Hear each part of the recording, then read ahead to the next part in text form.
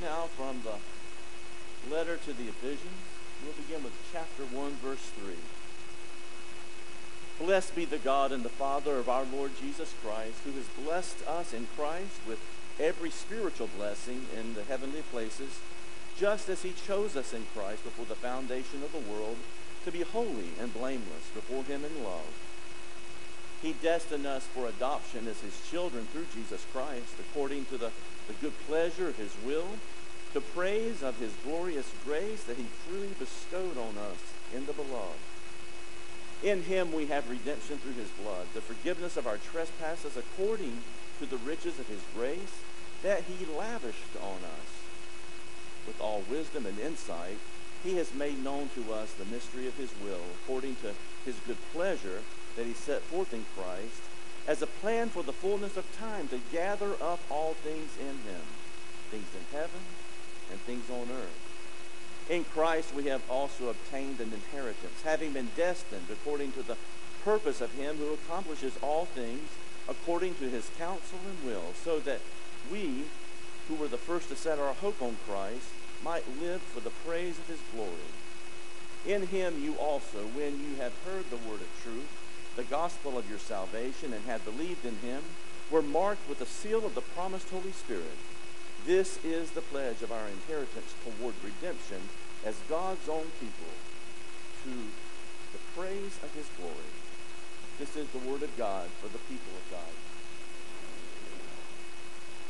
There's a story of a young boy who was just learning how to play darts. And he practiced all day, working hard just to get the dart to the dartboard. And when his dad got home from work, the little boy was so excited to show his father what he had learned. And he invited his father to play a game of darts. And the invitation went something like this: Dad, I'll throw the darts, and you say, wonderful. Now, this is the first part of the letter to the church in Ephesus. It opens with this expansive hymn-like paragraph celebrating God's favor toward the Christian community. It's as if God is saying to us, you live your lives loving God and loving others in the various ways, diverse ways of your spiritual gifts, and my job will be to say to you, wonderful. But you know, sometimes it's hard to hear the word, isn't it? Sometimes it is. Even when it is, as the scripture says, lavished upon us, it's an extravagant word, wonderful. It's something we can miss sometimes. We can allow it to roll off our backs like water off of a duck. We sometimes seem unable to receive it and embrace it. I was at a meeting of some clergy a while back, but I remember hearing a particular story. One pastor saying the problem with the vision of the church or of the Christian life in general is that Monday happens. Sunday we gather to worship God, to fellowship with our sisters and brothers in the Christian faith. We praise God through music and prayer. We hear a good word from the scripture, and then Monday happens. And when Monday happens, we're beckoned to recite those deeply rooted mantras. Even if we don't say it out loud, those mantras of rejection and failure, shamefulness, guilty, meaninglessness, hopelessness. Someone has said that if each day is a gift, I'd like to know where to return Monday. And the words and phrases we heard this morning, they are extravagant. We're blessed in Christ. We're chosen in Christ. We're adopted as his children. His glorious grace he freely bestows on us, and the riches of his grace are lavished on us. And too often we allow these phrases to be minimized on Monday or any other day that we're faced with the vicissitudes of life. I have a friend on Facebook, no one from Aldersgate, if you're wondering. But this friend, she has this kind of mantra on her posting. On Monday, she talks about the drudgery of it and the boredom of Tuesday. Around Wednesday, she starts looking forward to Friday. And on Friday, she's elated that it's about to be Saturday. And then Sunday can't wait to get to church and worship, have a good time with their church family. Then Sunday evening, again, the litany of job dread. Now, you may know some people like this. It seems the extravagant love of God that God wants her to experience is somehow diminished by her allowing the undesirable circumstances to be the center of her life. Now, to be sure, I'm not diminishing anybody's difficulties. Life can be hard. And the author of Ephesians knows this. He knows that the community in Ephesus has experienced some hard times. He knows that Monday morning comes for them, and they might face a host of gods who try to drown out the extravagant love of God. And here's the thing. We all, at one time or another, we experience this kind of dread, don't we? We experience this kind of anxiety of life. It's called the human condition. Each one of us has a story. Each one of us came in here with our own story today, and those we meet on Monday mornings, they have their story too. Beneath the veneer of apparently happy people can sometimes be an aching and troubled spirit. However, God's deep desire is for us to live embraced by the extravagant love of God, where we step boldly into life and where God's job for us is for us to hear God say, wonderful. The Westminster Catechism of Reformed theology says it more poetically. The Catechism begins by saying, the chief end of humankind is to glorify God and to enjoy God forever. Now, we're to enjoy God. When's the last time you really enjoyed being in God's presence? Talking with God, listening for God, laughing with God, singing with God, even being intimate enough with God to be able to argue with God. In the film The Apostle, there's a difficult, well, the whole film is difficult, but there's a difficult but moving scene where this Pentecostal preacher named Sonny, he has experienced the ultimate Monday of life. His wife has left him. He's been removed from the church that he planted and he nurtured. And one evening, he's praying with such intimacy. He's in the upstairs of his mother's home. The neighbors call over to say, what is going on over there? And she says, oh, that's Sonny. He's praying. Well, he prays for God to blow the pain out of his life. He yells and professes that he is mad and that he's mad at God. He prays that he has always called Jesus, Jesus. And Jesus has always called him Sonny. But right now, it feels like Jesus doesn't have much time for Sonny. Now, friends, that's intimacy. Because you don't argue with someone like that unless you have an intimate relationship with them. And even though Sonny's prayer is one of pain and feeling abandoned, this is the kind of prayer that leads to the embracing of extravagant love of God. You know this to be true because haven't we been on the outs with persons before? And then when we reconcile, it's a deeper connection. It may be different, but to be sure it's deeper. So how do we do this thing? How do we embrace the extravagant love of God that God desires for us, where we don't let the circumstances of a Monday dictate how we live? And the Ephesians author has a threefold process here in these short verses. 3 concentric circles, moving from the center toward the outer circle of life. The first circle speaks to us of God's character. The scripture says that God has blessed us in Christ with every spiritual blessing, that God has adopted us as children and redeemed us and made us whole through the Son, Jesus Christ.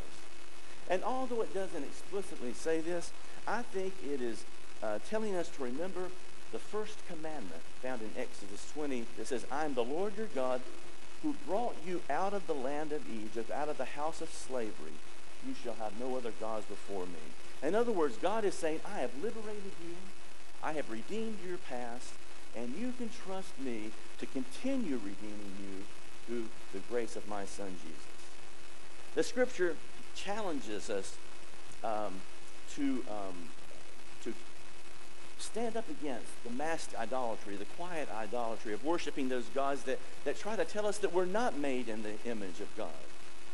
God, the image of God where we are made in the image of love. Sometimes Mondays gods not only give us hardships, but they can also feed our ego. They can masquerade as good, but only offer us that which makes us thirst more for them. They don't liberate and redeem. Instead of helping us live into the reality of life with God as the center of our being, they give us false hope, causing us to lose heart. Merle Jordan, one-time professor at Boston Divinity School, writes in his book, Taking on the Gods, a person is largely defined by what he or she places at the center and the ground of their personality. In other words, who I am is determined by whose I am. God says, I've redeemed you and liberated you to embrace my extravagant love. I've shared this story with you before, but if I have, it bears repeating. My mom's not a trained theologian. She is a retired blue-collar textile mill worker. But she preached a sermon to me in a few words when I was a senior in high school, and it's still one of the finest sermons I've ever heard. I just graduated from high school, and the rite of passage for a high school graduate in Kannapolis, North Carolina, in 1976 was to go to Myrtle Beach. And so, I was about to give my mom a kiss as I walked out the door to meet my ride, and she looked me in the eyes and she said, don't forget whose you are. Now, her sermon wasn't about me being her son or a proud graduate. She meant for me to remember my baptism, to not forget whom I ultimately belong to. So the first part of this scripture is about that. It's about God and the character of God and how we can trust God because of who God is. And that next circle moves from personal relationship with God to a relationship with others. The author says, God has made known to us the mystery of God's will that he set forth in Christ as a plan for the fullness of time to gather up all things in Christ, things on heaven and on earth. In our world today, we seem to be polarized more than any other time I can remember in my lifetime. It's easy today to talk about the world going to hell in the handbasket. We hear it on the radio, we watch it on TV, we read it in the papers. But God says to us in the scriptures today that we, the church, we can't give up hope. We cannot give up on ourselves, and we can't give up on anyone else, because all persons are redeemable, and we will be gathered up in Christ. Our being blessed in Christ, our being chosen in Christ, our being adopted as God's children through Christ, it's not just about us individually. It's about us collectively. On more than one occasion, throughout my years of ministry, I've heard witnesses of parishioners in the Mondays of their lives share with me that in the midst of their pain, they experienced hope and healing and redemption by reaching out to someone else and helping them. And it reminds me of the words of N.T. Niles, who said, evangelism, which is good news. The good news of God is one beggar showing another beggar where to find bread. Now, the final verses of our scripture illuminates the kind of life that is to be led by a people who know themselves to be adopted, blessed. It's a life that's confident and assured of our inheritance through Christ. It's a confidence that takes on the gods of Monday and shows forth the extravagant love in the midst of life circumstances. It's a confidence that allows us to love God and to enjoy God forever. It's a confidence that reminds us that we're the beloved of God and that we are to love God with all that we are. We're to love our neighbors as ourselves. And when we do this, we can hear God's word through us wonderfully. Author Brennan Manning tells a story about a Detroit priest who spent 2 weeks in Ireland vacationing with an uncle celebrating his 80th birthday. And one morning, the priest and his uncle went out to the shores of Lake Killarney to watch the sunrise. And the priest says for 20 minutes, they stood there in silence. And he finally broke the silence by saying, Uncle Seamus, you look very happy. His uncle said, well, I am. And the nephew asked, why? Why are you so happy, Uncle Seamus? And the uncle said with a smile on his face, the Father of Jesus is very fond of me. And that's it, isn't it? That's it. Uncle Seamus knew that he was beloved of God. And here's the thing. We can know that too. We can know that we are beloved by God. We can know the Father of Jesus is very fond of each of you. And this is God's gift to you and to me. This is God's gift to us so that we can love God and enjoy God forever. This is God's gift for us so that we can help others know that God desires to lavish his love upon them too. So may we embrace the blessed assurance of Jesus for our lives. May we live our lives on Monday or any other day as the beloved of God. And may we live knowing that God will gather up all things in the grace and the love of Jesus. All things will be redeemed, made whole in him. God's divine response then to each of us will be, that was sort of weak. God's divine response to each one of us will be